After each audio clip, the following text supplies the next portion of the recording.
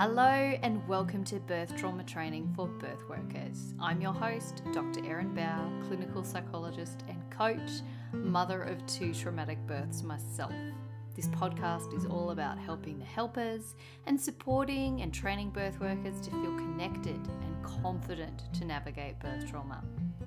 Advocacy and activism starts with conversations. My legacy is not going to be one of sitting around and saying, oh well, that's just the way birth is, we can't change the system. Let's raise our voices while raising our vibrations. Trauma work isn't all dark and shadow. We can find light in without making light of. I want you to find growth, passion and purpose. Go back to the love, the joy, humanity that brought you to birth work in the first place. This podcast is also available in video format, where guests have said, yes, let me be visible. Head on over to my YouTube channel, which is Dr. Erin Bow. Now, before we start, if you've been enjoying this podcast and you're listening on iTunes, can you hit pause for a second and leave me a review? I want these stories and support and messages of hope and growth to reach as many people who are interested in birth as I possibly can. Now, to do this, I need reviews. Reviews help the algorithm and they show the podcast to more people. There is no money in this for me. This podcast is just a small part of me being the change I want to see. It's also an excuse for me to shift out of mum life for an hour or so and have meaningful conversations with other grown-ups who are not quite as invested in fart jokes and Paw Patrol. I love stories. This is why I do what I do. This is why I do this podcast. Sharing stories can be such soul medicine. I really do believe that as healers and helpers, we cannot walk this path alone. We need support, a sounding board, and a circle, either a physical one or a metaphorical one for storytelling.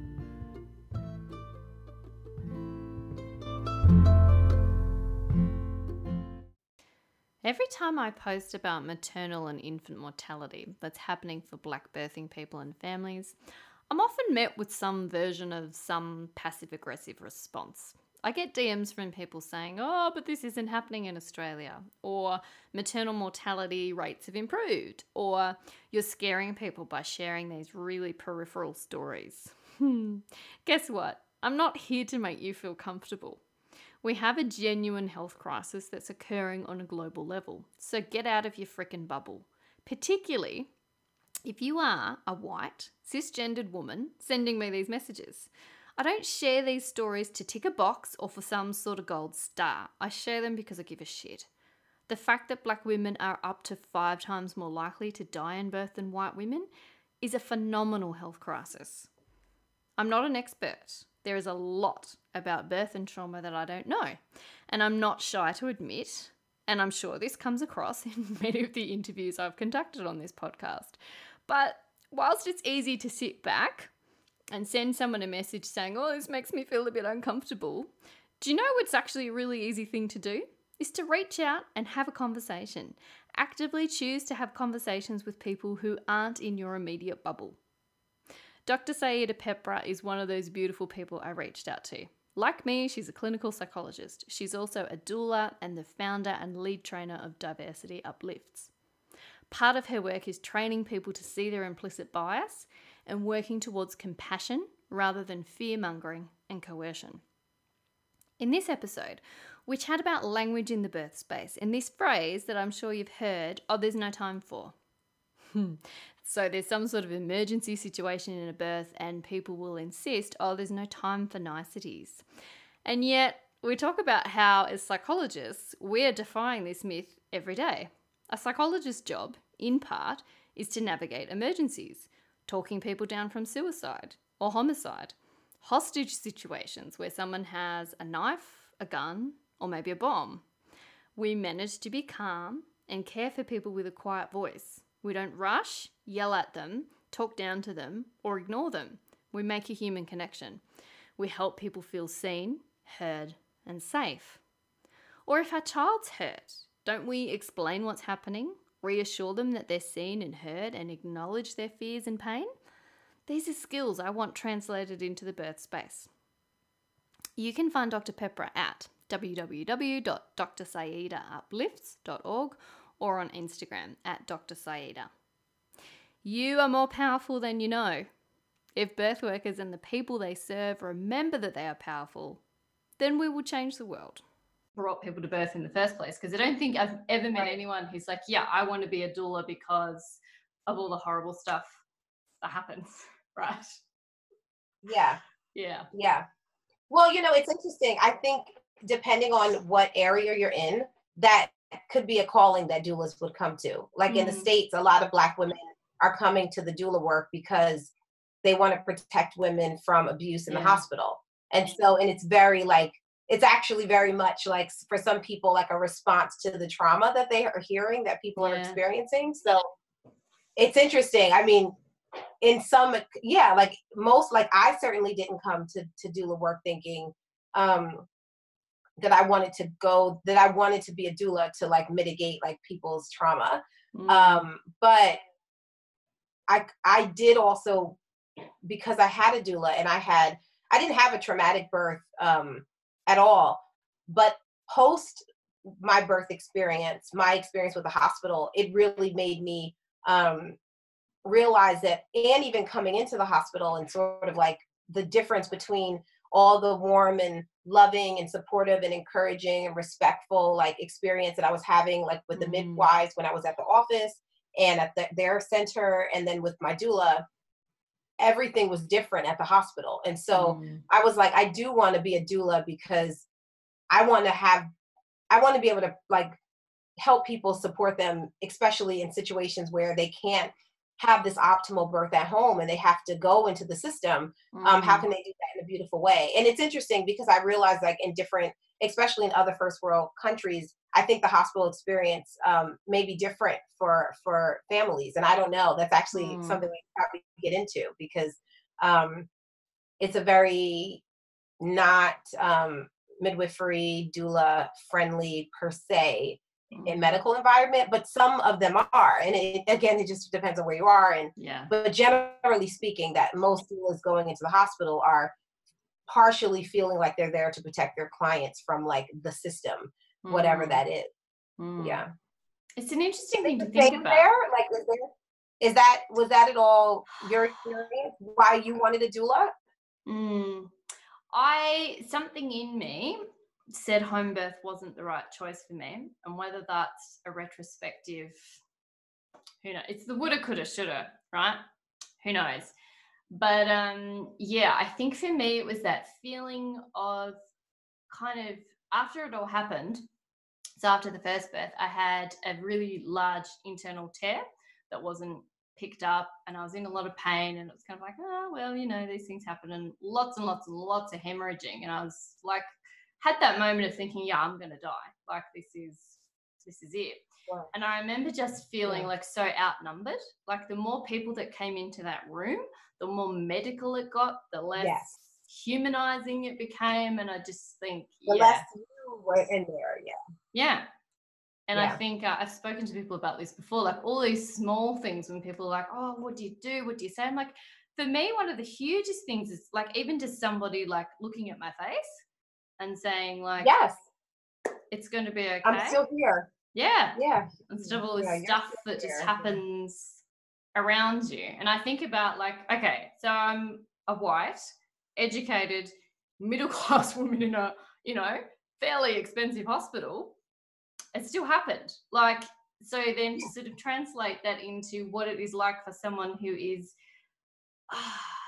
petrified, who doesn't need to be petrified because we're all human, right? Like, right. It was just so much. And when you say that petrified, you mean petrified because of what? Petrified. Like you said, because you said like as a white woman, are they petrified in that sense because they're like a minority in that environment, or?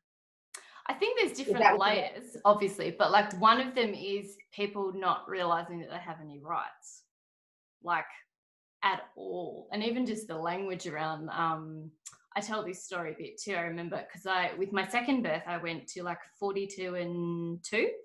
And the amount of people who said to me, are you allowed to do that? I remember even like my hairdresser saying, isn't that illegal? Isn't that illegal? And then having a conversation about like, okay, so what did you think was going to happen But then leading that to, they're like, well, for some people, yeah, some people are shackled during birth. That is still a thing that happens. So the sort of extremes of like, Right. no, nobody's going to come and break down my door and force me to go to hospital and force me to give birth. Right. But actually, that is Right. something that happens. Yes, it is something that happens. Yeah. And and people are not, some people are not allowed in certain instances. I mean, I think, in gosh, I mean, I don't know any cases of this specific example in the incarceration system, but I think in an environment where you actually don't have actual like full right over your body, and then you're under the medical care of a system, I don't know. I mean, that's actually interesting. When you said that people are shackled, did you mean like in prison, or in what environment would people be shackled? Well, the only system I know of would be, when people are incarcerated. Okay. Yeah. Yeah. Yeah. That's all I know of. I wouldn't. I know you would hope that that's not happening in another context. Yeah. But even the pressure, psychological pressure that people have to be told, okay, so I'm scheduling you for a C-section or for an induction tomorrow because you're 2 days past your due date. There's never, like, I hear women telling me that's how their providers presented to them their option of that. They said, well, we're scheduling you, you're 2 days overdue, this is dangerous, we're scheduling you for your induction, you need to come in tomorrow or at 8 o'clock, make sure you don't eat or whatever, right? And so then there's like this sense of like, well, I don't know, the doctor said I have to go, what should I do? And it's like, well, did you ask any more questions about that? Because they actually can't come, like you said, they can't come to your house and make you come. And it's interesting because recently I've heard of a couple women actually just not going, like okay to their doctor, and then just, they didn't have the, like, they were just like, I'm not going. And nothing happens. Then 3 days later, they call you and they say, hey, you didn't show up. The doctor scheduled you for an induction. You need to come in, right? And so obviously, I think as a doula, I really want to know that my clients are in active care, like that they are getting monitoring. If they're, if you're at any, if there's a sense that you should be being seen to establish your safety, then are you getting stress tests? Like, is the doctor saying that you should come in for blood pressure or whatever it is? Go and do that. But you do have a choice, and you should have conversations about your choice. And I think that is something that I know when I do trainings with doulas, like the sensitivity around, you want to encourage your clients to make sure that they are fully informed and that they have their rights, like that they know their rights and that they are I wouldn't say allowed their rights, but really, like, the system is so intimidating for so many people that they don't realize that they're allowed to do anything. There's a woman in the community who has I think it's the podcast is Birth Allowed, and it's like this whole concept of, do people, do people have the right to allow you to do anything when you're an autonomous person? And how did you become unautonomous suddenly because you were pregnant or you're in labor? Yes, very interesting. Very interesting. Oh, this is like, I'm just got so many thought bubbles in my head for things we could talk about. What's on your heart? What do you want to, just go for it. Yeah. Gosh, when you were, it's so interesting thinking about the comparison between our systems in Australia and the States. I'm curious to talk about two things, and this is somewhat different than what you maybe were thinking of, but I'm actually thinking, I really want to know, like, what your minority populations experience in the healthcare system that you're aware of versus like what the white population is experiencing, and how does that play in, if you're aware, as far as the sense that people have around their like safety in the hospital setting.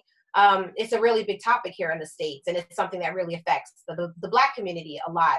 And so I'm in conversations around that a lot. But a lot of other minorities in the States, immigrant families, definitely our indigenous, Native American population, has their own experiences on reservations, but also in,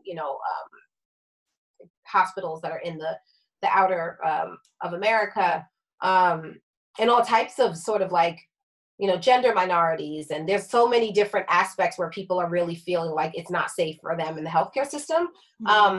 So I'm curious, what do you experience there in Australia around like cultural safety and lifestyle safety, I guess? It is really mixed. So our system is odd in the sense that if you want continuity of care, what a lot of people do is have an obstetrician. So we have a lot of really overqualified people attending births that don't require potentially someone who has surgical skills. And so what happens a lot is that when you are trained under like risk management and you go into a birth, you see a risk, whether there is a risk or not. So we have a system where we have a lot of really overqualified people doing a job that isn't really what they're trained to do. And some of them are great at it, but I would say some are like, it's just like putting the wrong person in the wrong place. And so there's a lot of normalizing around things that go wrong in birth with increased interventions. So there's that side of it. But then there's also the midwifery-led care is still a thing too. Home birth is getting to be a much trickier option. You said midwife. I was wondering if your midwives are in the hospital or in home birth or birth centers.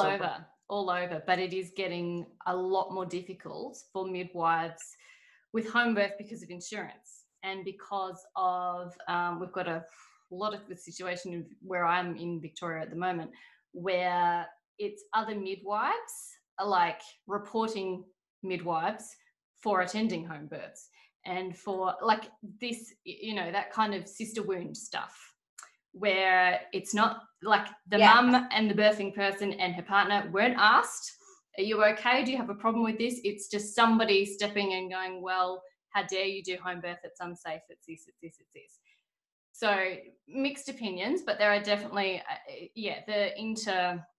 always talk about it like warfare, right? So, like you get the people who should be on the same side, fighting for the same thing, to fight with each other so that we don't see what's happening at the higher level. It's just, I think this is the biggest distraction that is happening in our country.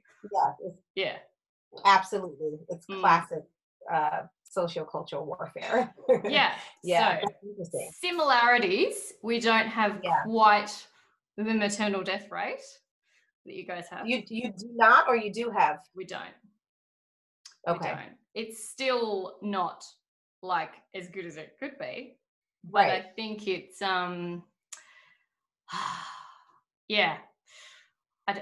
I don't even pretend to like have all the answers on that one, but I would say sure, but it's it's not an international disparity. Yeah. So I think part of the work I want to do is make sure that we don't get stuck in this, oh, well, that doesn't really happen here, so we don't need to worry about it. That's kind of one of my big things. So I think it's really easy sometimes for people to do that, especially, when you're in your bubble of what you do for work, to be like, oh, yeah, that's something that happens over there to those people over there. And we don't give them names and we don't give them faces and we don't treat it like, well, actually, this is a human rights issue. Doesn't matter where you live, which is part of the joy and excitement of doing something like this. We're in completely different parts of the world, different experiences, but, you come together for the one goal, right? And I love that because I feel like we have to learn from each other cross-culturally. We have to learn from each other internationally.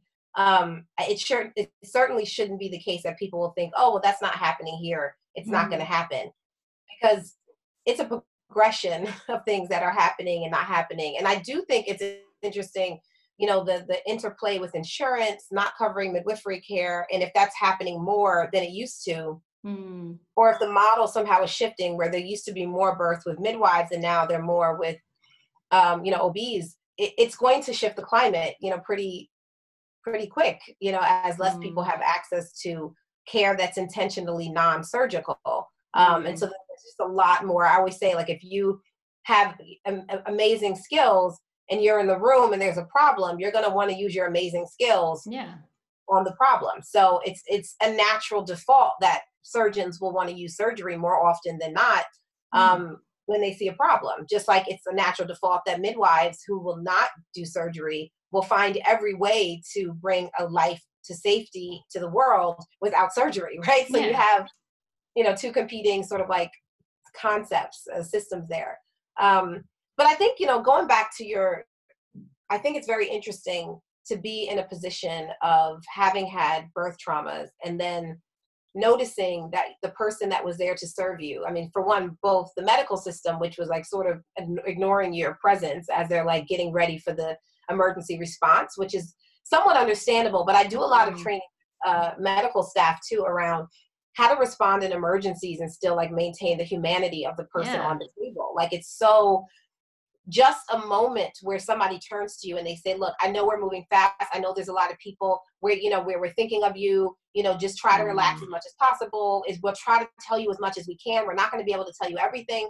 I mean, I had a group of doctors, and nurses, or like medical folks, when we were having these conversations, and they were saying that, well, there's so much going on. Nobody has time for all these niceties, it was almost like they were irritated, like with the convenience of you telling us that we should, be kind and careful and considerate when we're in an emergency. And I'm like, I've been in emergencies. I've been in life or death emergencies. I understand, as a psychologist, working with, highly mentally ill people, working with highly suicidal people. I've had people with razors in their hands, with knives over their throats, with nooses on their necks. I mean, I understand that you have to respond a certain kind of way. But at the same time, there is something that is important in that kind of human response that can help control the scenario.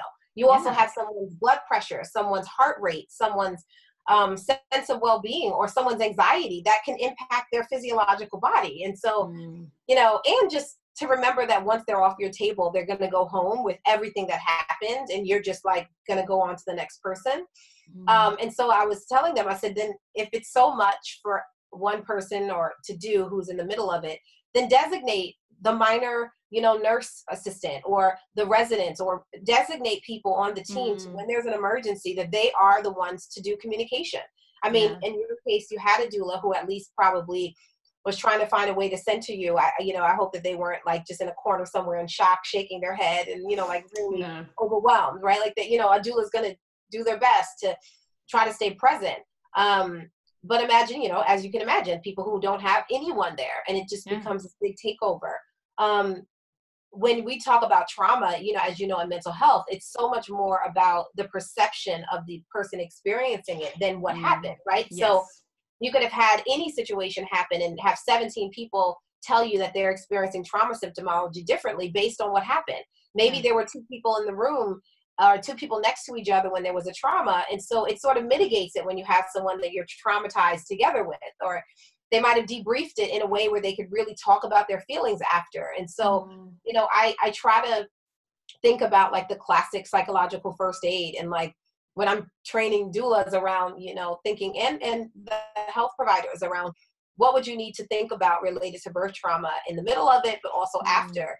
Some of it is processing out the experience. And if you can process a traumatic experience in the middle of the trauma, like, I always tell people, think about like with your children, and if something dramatic happens, right? You could be in a situation where there's a car accident your child witnesses, or somebody is having, a panic attack in the street and your children are witnessing it, or there's an emergency with another child. How do you manage your child?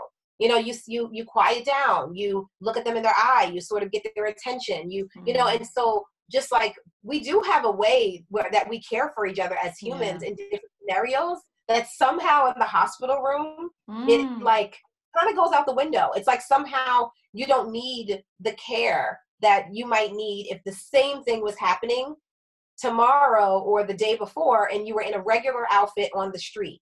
Like if something happened and you're suddenly bleeding unexpectedly and a whole bunch of people are coming in, even if it was doctors and ambulances, I mean, your modesty, people would be thinking, oh my gosh, we're in the street, cover her. Like, people would be asking, how you're feeling. Oh, I know this is so much, just take care. We're going to help you out. I mean, that's the response of first responders in the world.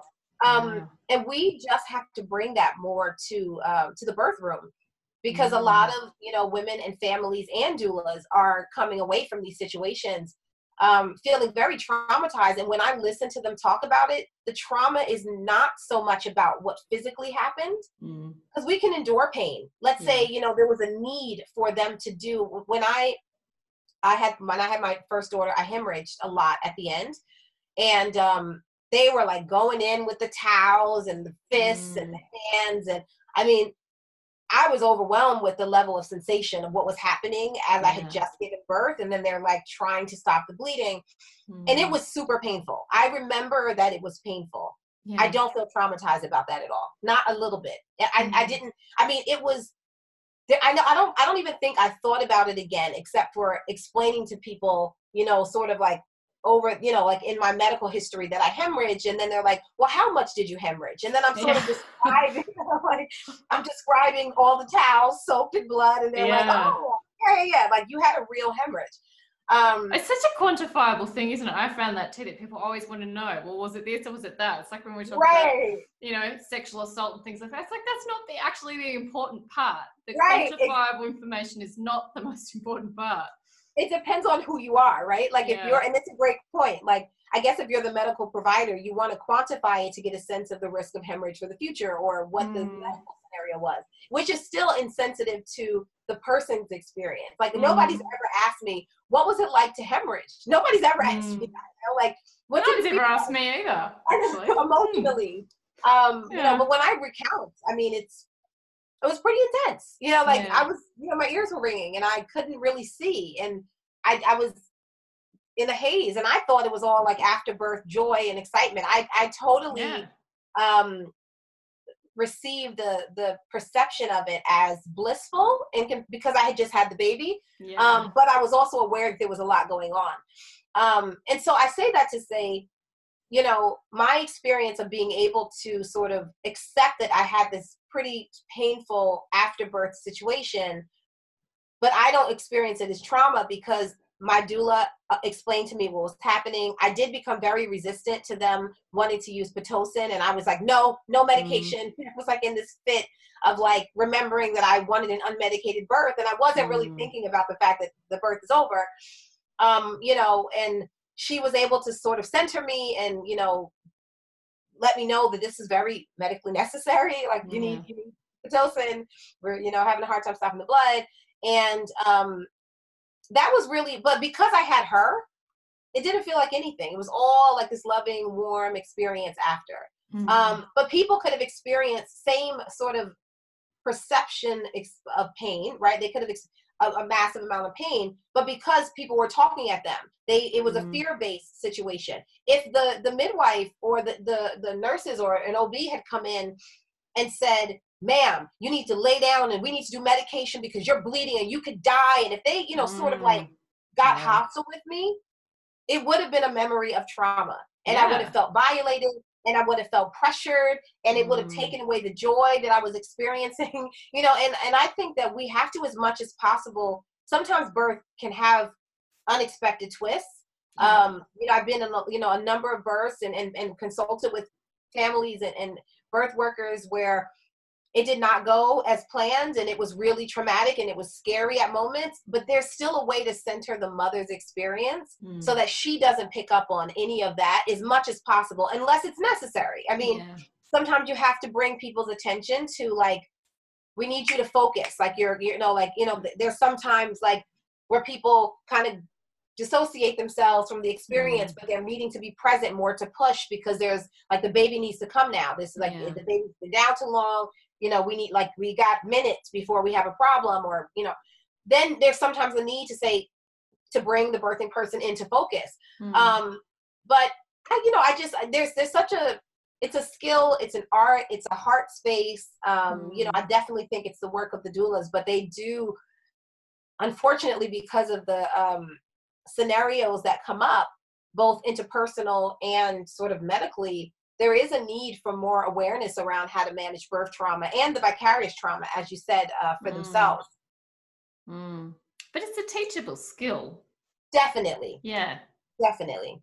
And it's not like something you have to learn in school per se, because it's experiential. I mean, all of these physicians and nurses have gone through school and they don't have this, you know, and we all are taught communication skills, you know, that's basic, you know, reflective listening. I mean, those are courses that somebody took at some point. It's the practice of it. And, you know, I think if I think of like some of the other key things, that can kind of help mitigate birth trauma.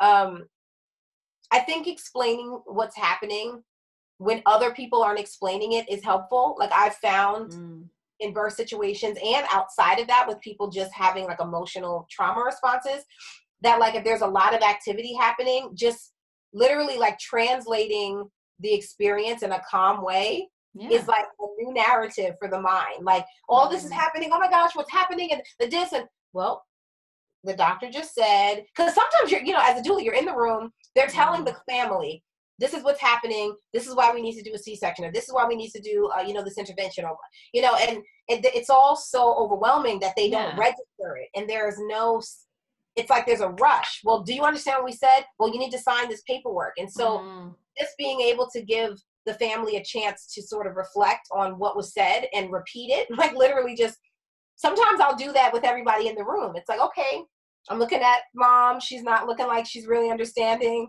And it's like, okay, so what I heard you say, and I'm looking at mom, so I'm not like trying to talk to the doctor. I'm trying to like talk vicariously through the mom, you know? That, you know, it's like, what I heard him say is that, you know, he feels like blah, blah, blah, and it's time to do this. You know, how are you feeling about that? Like, do you have any questions about that? You know, like I'm really like wanting to like facilitate that discussion. And then it's like, well, I just don't understand why that would be necessary. It's like, and I just sort of pause, look at the doctor, like that was a direct question, you know? And then like that can be helpful because it's very, like when you're feeling traumatized, especially if you have a sexual trauma history, if you have personal trauma history, or just like if this is the first time you've ever experienced something where you've lost control of what you expected to happen, and it's like something's painful or you know, you're not anticipating, you know, just to be able to have the reminder that you get to ask questions, that you get to speak, that you get to be unsure, that you get to say, I'm not comfortable with this. Do I have other choices? Is this the only other option? Because sometimes, you know, in that fast-paced medical world, there's just like this agenda to just hurry up and go. And if it's an emergency because of time, that's understandable. But there's a lot of times where it just feels like it's like more convenient to hurry up this conversation because there's more people to serve. And it's easy to do that in a system where you have 10 births at a time happening all throughout, and there's one doctor circulating. I mean, you know, there has to, it's unfortunate because the system as it's set up is unfair to providers, like to medical providers, you know, because most of them are wanting to give time. If they could spend more time, they would, but they also know that they have somebody else in the next room, and they're trying to manage their awareness of all of that and be present with you at the same time. It's a lot to ask a human to do. So I'm always like wanting the system all together to like create a structure that's different, hire more present, you know, providers on deck to be more one-on-one, have an expectation that they spend more time in the room if needed, so that there isn't this pull for managing so many people at one time, which is going to come off as insensitive sometimes and is going to end up being harmful, especially if people are in a vulnerable situation at times. Would you be happy enough to talk to me about times where there has been coercion and there has been fear and there has been, I suppose this is the thing I wonder about, like the amount of times that we can talk about the awareness of bias, but then do people actually act on it, or do they like, oh, well, you know, I have awareness. Like awareness is great. Yeah. It's the action part that seems to be a problem. Yes. Well, you know, I think awareness with specific stories that are related to what you do every day that you have to come up with, it helps. So like when I teach like implicit bias and cultural humility, I'll do the beginning where I set up the whole concept, right? And then I give all kinds of examples, like, you know, the examples of, you know, race-related, you know, implicit bias, and gender and sexuality-related implicit bias, and then sort of socioeconomic implicit bias, and how your own personal worldview is going to narrow the way you see things. But then it's like, now let's talk about what you see every day. And a lot of times it'll be hard for people to want to give those examples. And so I'll start off with, okay, I'll give you a few examples from the community at large. There's been a number of focus groups with, communities that have expressed having obstetrical violence happen to them, race-related microstressors, just prejudices, discomforts, sort of not trauma-informed ways of caring for women and families. And so I'll give examples. Like one of them is a lot of the women who gave reports during this focus group with Black Women Birthing Justice mentioned being pregnant at some point as teenagers. And one of the stories that the woman told was that at the point of pushing, one of the nurses had told her, you can't push yet, the doctor's not here, like that classic thing, right? Like whatever. Like, yeah. I always say the sensation that has brought life into this world since the beginning of time. You want it to wait for a person to come into the room, to just stand there and wait until it comes out, and then because no babies get born unless that happens. Right. Like where this is all still going to happen here, and then you're going to just anybody could have reached out and make sure the baby doesn't land on the table. So, and I mean, not to oversimplify, there are times where there's assistance needed and positioning and all that, but really this wasn't that situation. So every time she was pushing, she said the nurse smacked her legs. I said, stop pushing. The doctor's not here. Why are you pushing? Right? Like very disrespectful, very mean, very aggressive. And she felt very, she felt very emotionally wounded by that, obviously, and was enough to have remembered it many years later. She was now an adult and sort of recounting the births that she's had with the system. And I've given that example, a lot when especially with like labor and delivery nurses and in medical OB setting. And people are like, oh my gosh, that's so terrible. And then I'm like, okay, so that's like terrible.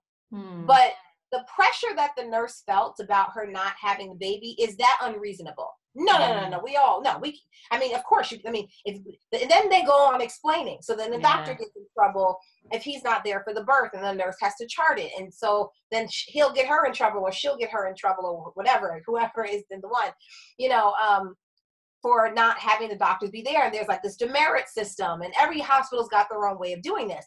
But there is a pressure that's put on the client that's all based on the needs of these people at higher levels. And not necessarily at all considering the fact that it's an unreasonable request to start out with, as far as I'm concerned. And so then it's like, well, how have you heard people tell moms don't push? Which most of us on the receiving side of having pushed, especially having pushed without, epidurals, where you have the sensation of your body. That just telling me that I shouldn't push sounds like violent to me. Like it sounds like oppressive to me. It sounds aggressive. Like, what do you mean? Like, don't push. I don't know. Like if somebody was vomiting profusely because they were ill, and you say stop vomiting. Stop. Like there's no, what am I supposed to do about this, right? Like, and so you telling me to stop doing something that's happening to my body is like forcing me to try to restrict something that really puts me in a bind. And so then we get into conversations of, well, how else have you heard it? And then it's like, when you're feeling at your most anxious, 2:00 in the morning, you've already accidentally had a mom push and the doctor missed it, and you could get in trouble. Now, how do you talk to her? And it's like sort of teasing out the reality that there's a lot of times where people are feeling pressure for whatever reason, and they're acting out on their own internal feelings, and that having nothing to do necessarily with the client. And then I'll say, now, if this client is a person that looks like you, how differently do you think people might respond than someone who looks like a group of people in the community that they don't have experience with, that they're not terribly comfortable with, or that have a lot of negative stereotypes? How do you think it will be different if the woman, let's say is African American, if you're a white woman, or if this is a immigrant person that doesn't speak English, or if this is a transgender person that doesn't present as female and has a partner that you don't identify as someone that, like, how does it change that when now there's some other additional thing added into the space? And there's just so many things to sort of like unravel when we're looking at what it looks like for people to be mean to each other, in a setting. and to not think that just because you're a nurse or you're a doctor that you somehow lose the pettiness of humanity when it comes, you don't really care. So, I mean, this isn't a person that makes you feel like you need to put on airs. Let's say this is a person who doesn't have good hygiene, or someone whose hair looks messy to you, or someone, you know, like there's so many different levels of somebody that's by themselves. I would often tell people the stories that I've heard people tell when they were by themselves in childbirth. You think you know the colleague sitting next to you, but you don't know what they do when they're by themselves with people. And a lot of times, you know, especially, you know, at-risk populations, minority groups, just various, you know, if depending on the area you live, people go into birth spaces by themselves. They don't have the support. Somebody has to work. You know, they may be a single person, whatever it is, and nobody even knows how they're treated. And a lot of times they don't necessarily feel like they have the right to report people. They don't feel safe to report, because how do you report into a system that somebody of authority does something that makes you feel uncomfortable? And these are the things that are uncomfortable to talk about, but we have enough case studies. We have enough focus groups. We have enough reports from communities all over, especially in the States, from multiple states, multiple socioeconomic levels, saying that they were treated in a way that was disrespectful, and then having other people not from those communities saying, "Oh my gosh, that's unbelievable." You know, so it is. I think the stories can help people think about when it happens again, like how they'll do it differently. And I just always encourage people to buy and read these case studies and focus groups and reports. Like when communities, especially locally, come out with community-based, those are always the best, because they're unfiltered. They don't take out the things that would make, you know, an insurance company or a certain hospital feel bad. They usually will take the names out, but you still get the point of the stories of what's happening. And I think it's significant because people need to know it's like a real thing that's happened. I mean, obviously, there's so many cases in the States where, you know, Black families had medical issues that were not attended to, and then the woman dies. And there's all this question, oh my gosh, how could it happen? But when you listen to stories of particularly Black women around the nation talk about the way they're treated, it's not surprising that if you would treat someone who isn't dying in a disrespectful way, if they happen to be dying and you don't know, you're not going to listen as much anyway. So, you know, we've got some work ahead of us about like really just coming back to the humanity of why we're in our professions, and remembering that it makes such a difference the way we are with people each moment, because for you, this is one person out of 25 in a day. But for this person and this family, this is their first child and the birth of their first child, or the birth of their second child. It doesn't matter if you have 10 children, those are still only 10 experiences of your life versus thousands that you won't remember. And it does make such a difference for bonding, for the breastfeeding after, for the memory, and sort of like, if you think of, you know, on the psychological level, the first memories that you have of bringing a certain child into the world that were very troublesome or very abusive, you know, you had an abusive situation or you had some trauma. I've heard families that I work with young children or even with teenagers still talk about, you almost killed me. I brought you into this world and it almost killed me. You've been a terror since you were born, right? We've heard people say this, these narratives. They don't leave you.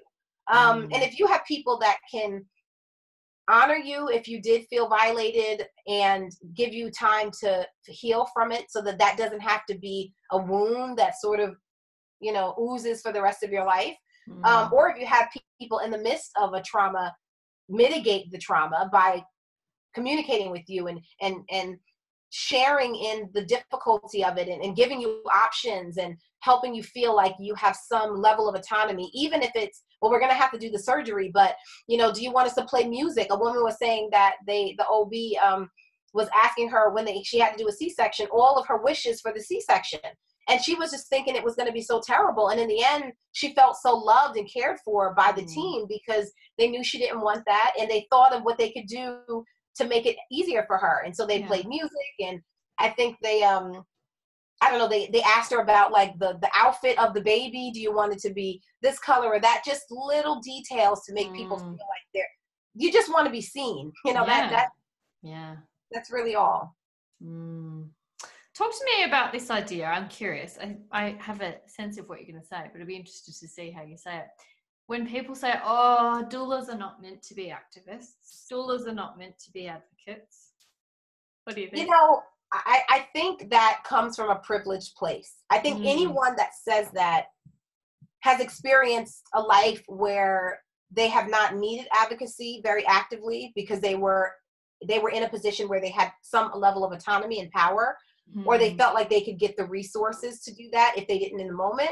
And they've never really experienced people who their whole life is like, you know, a big suppression, and, you know, with a lot of, you know, challenges and stressors that are coming from the system, not the individual. And so I, you know, I was, you know, at a conference recently, and this conversation has come up in the doula world a lot about doulas as advocates versus, you know, not. And one of the things that I was sort of talking to a couple of colleagues of mine, other women of color, and then having this conversation with a majority white women doulas, is that I find that this conversation about advocacy or not is more of a conversation that isn't in the like women of color community.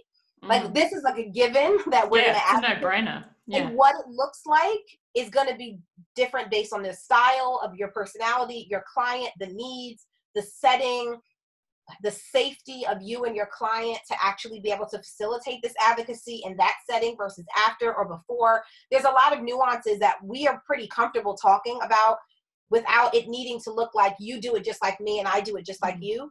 But I find that among a lot of the white doulas in that birth world, that there's this rigidity about agreeing on what it looks like, on a consensus, you know, this idea of certification and licensure. And, you know, it's very much, you know, a part of the dominant cultural model to have standardization, to have a universal way that everybody does things.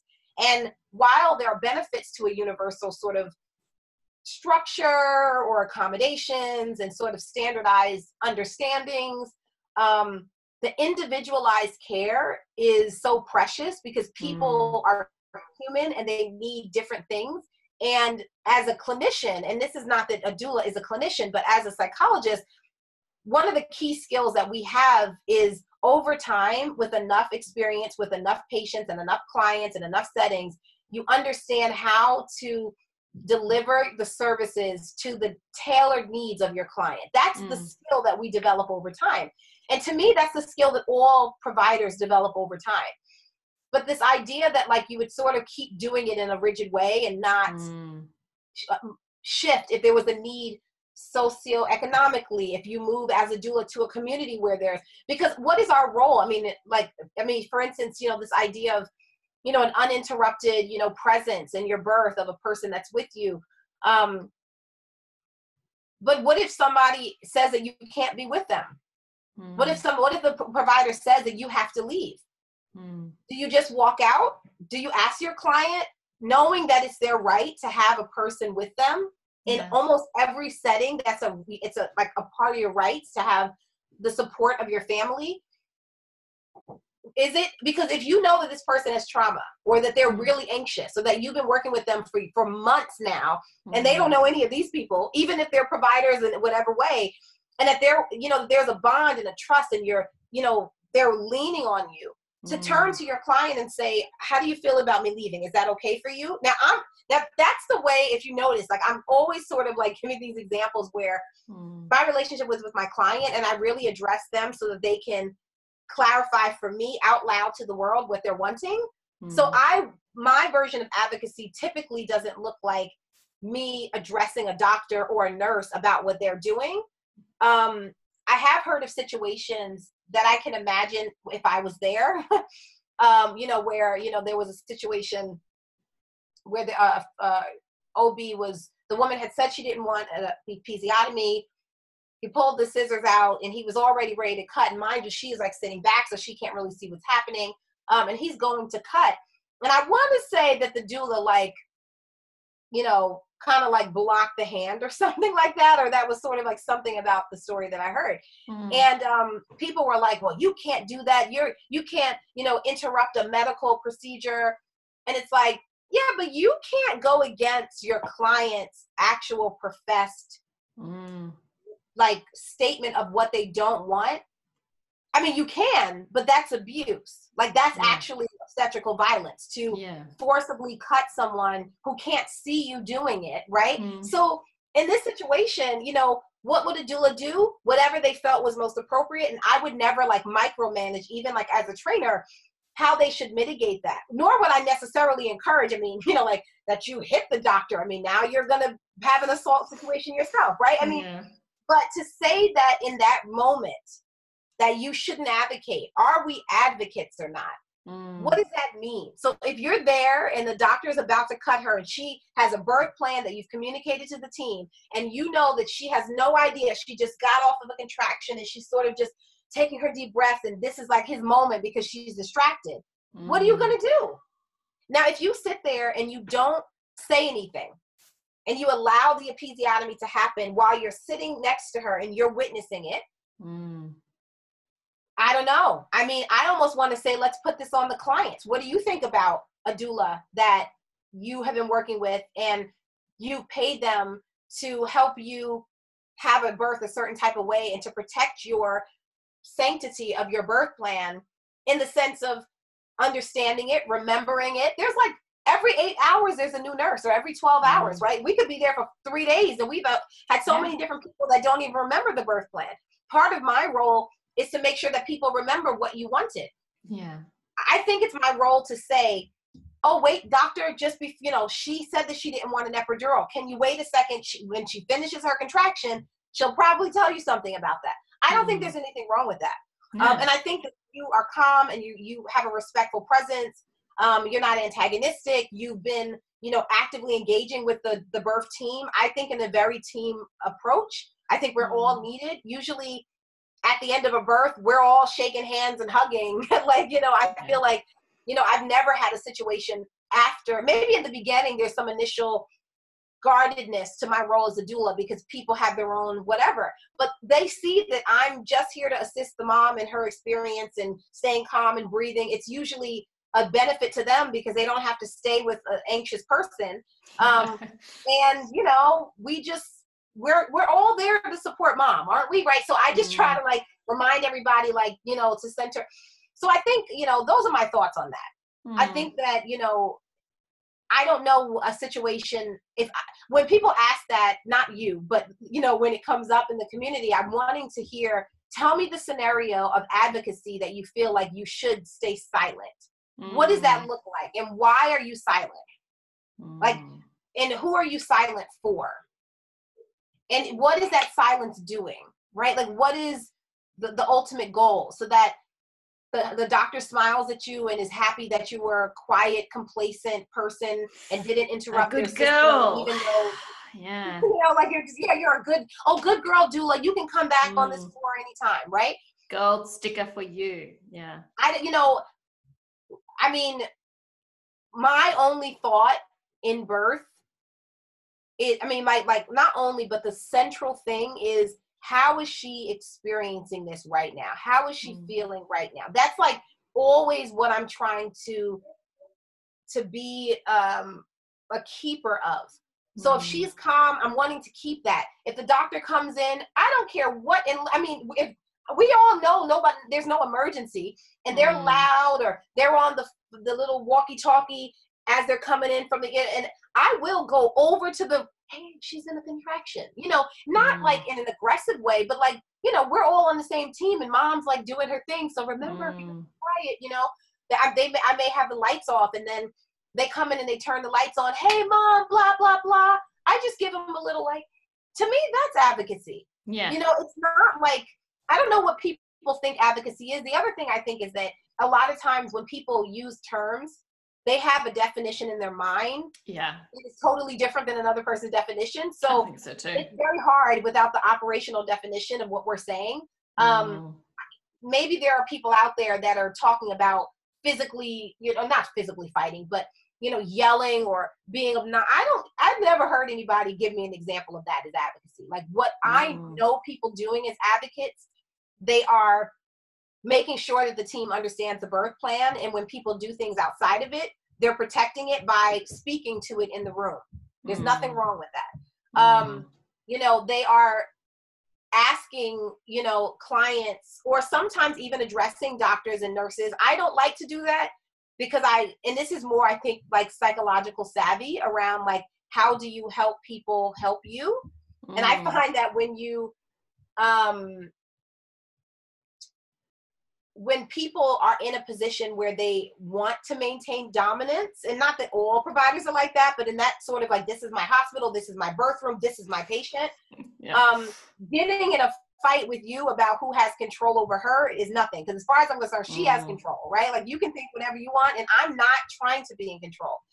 But if I can recenter her voice and her wants, or the family's voice, or the partners, then that just like brings it back into the space, and it's not about me. It kind of circumvents this, like, if you want to make a war with me, the doula, I don't give you that opportunity, because this isn't about me. That's my point. This is about her, right? So I always, and usually a couple of times of sort of facilitating the switching of the conversation. Maybe this is like from mediation training and like, couples training, like all the sort of skills that you get working with like interesting scenarios. I find that people, they get it. They right away, oh, okay, yeah, mom, so any more questions? Sometimes they're even obnoxious about it. I know you're going to ask if there's any more questions, if there's any other options. So these are the 3 options, right? Like, and it's like, whatever, we just want the information, and some people are awesome too. I mean, we get hard on the for medical providers, but I mean, they're coming far and wide trying to figure out what they're doing wrong these days, and like, why is everybody so upset? Like, and I think once we tell these stories, they're like, oh yeah, that's we kind of do that a lot, or I've seen my colleagues do that, and I'm saying the same thing to them. You should advocate like for that, like for that client. Like you should like, if you know that this doctor is always doing episiotomies when people didn't ask, like you should do something about that. It is your role as a health provider to advocate for the needs of clients.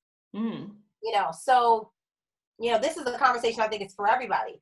I'm wondering then, like, with our psychologist hats on, this is something I wonder about a lot. Is it potentially, when we're using all those A words, like, is it that people don't get the difference between assertiveness and aggressiveness? So they think so. Activism actually just means being aggressive. You're like, no, it just means being assertive in whatever way. Exactly. It just means actually having a clear, like, goal of autonomy and rights, and then affirming them in a space. That's all it means. It doesn't, it doesn't, right. It's not necessarily with a picket. It's not with, a loud voice. It's not aggressive.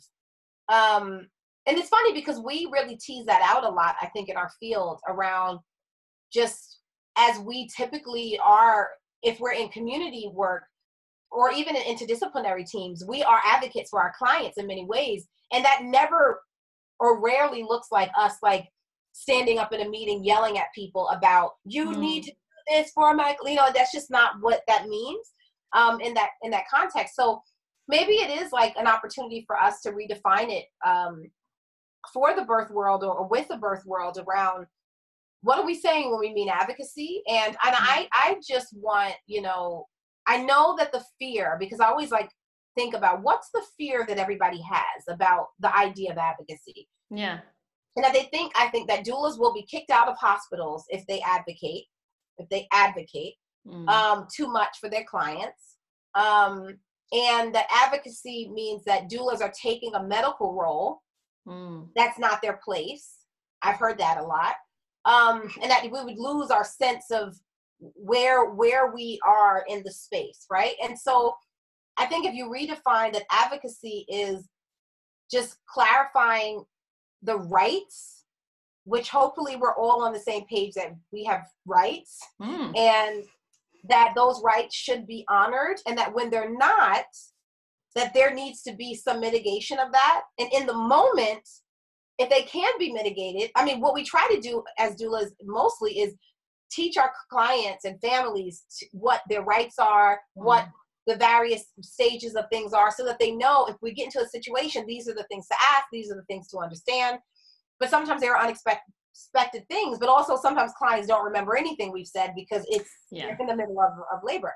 And so to uphold those things, I think we would agree that they're important, but I think there's a lot of fear because of like social conditioning, and really because if we were a fleet of male doulas in the world and we had a skill, and we knew our profession very well, we knew how to calm people, we knew how to, we knew the course of the medical sort of terrain and what the medications mean and this and that. We understand it for educational purposes. We're not prescribing, we're not recommending, but we're making sure that our clients in this fast moving system do know and understand what's being said to them.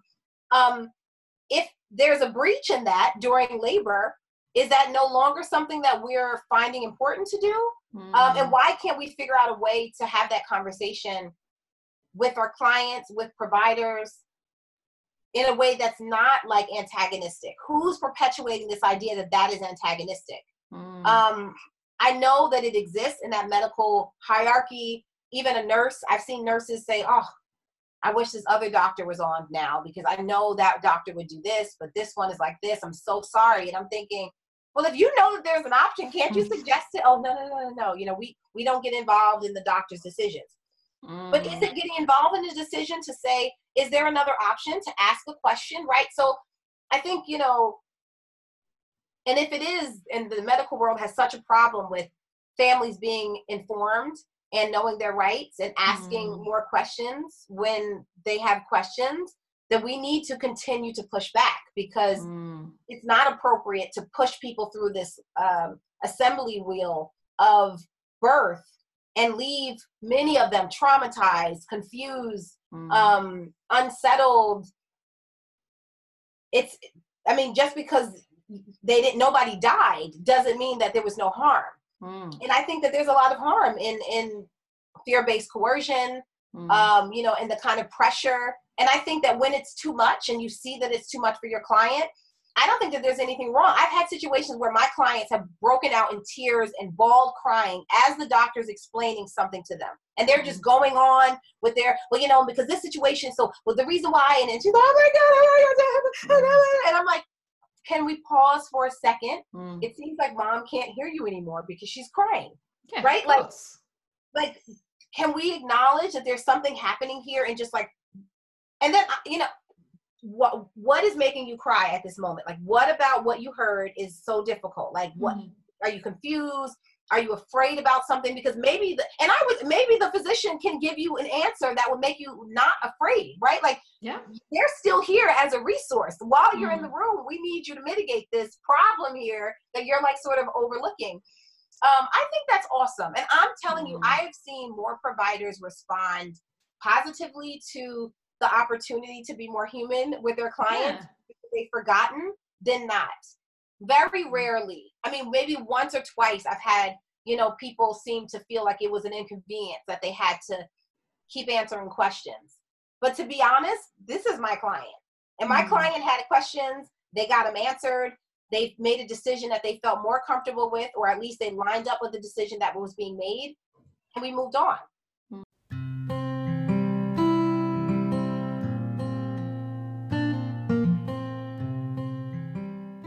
Take time to move today's conversation through your body. Get up, go for a walk, have a shower, dance in your kitchen, cry, do something to shift any tension that might have come up. Birth Trauma Training for Birth Workers, the course, is out now. The link is in the show notes, and you can also head to drerin.com.au.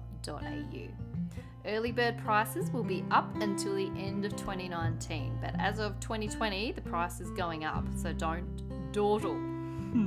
Hope is a doing word. My hope is that warm, empathic, intuitive workers will stay in birth, but we need to do something.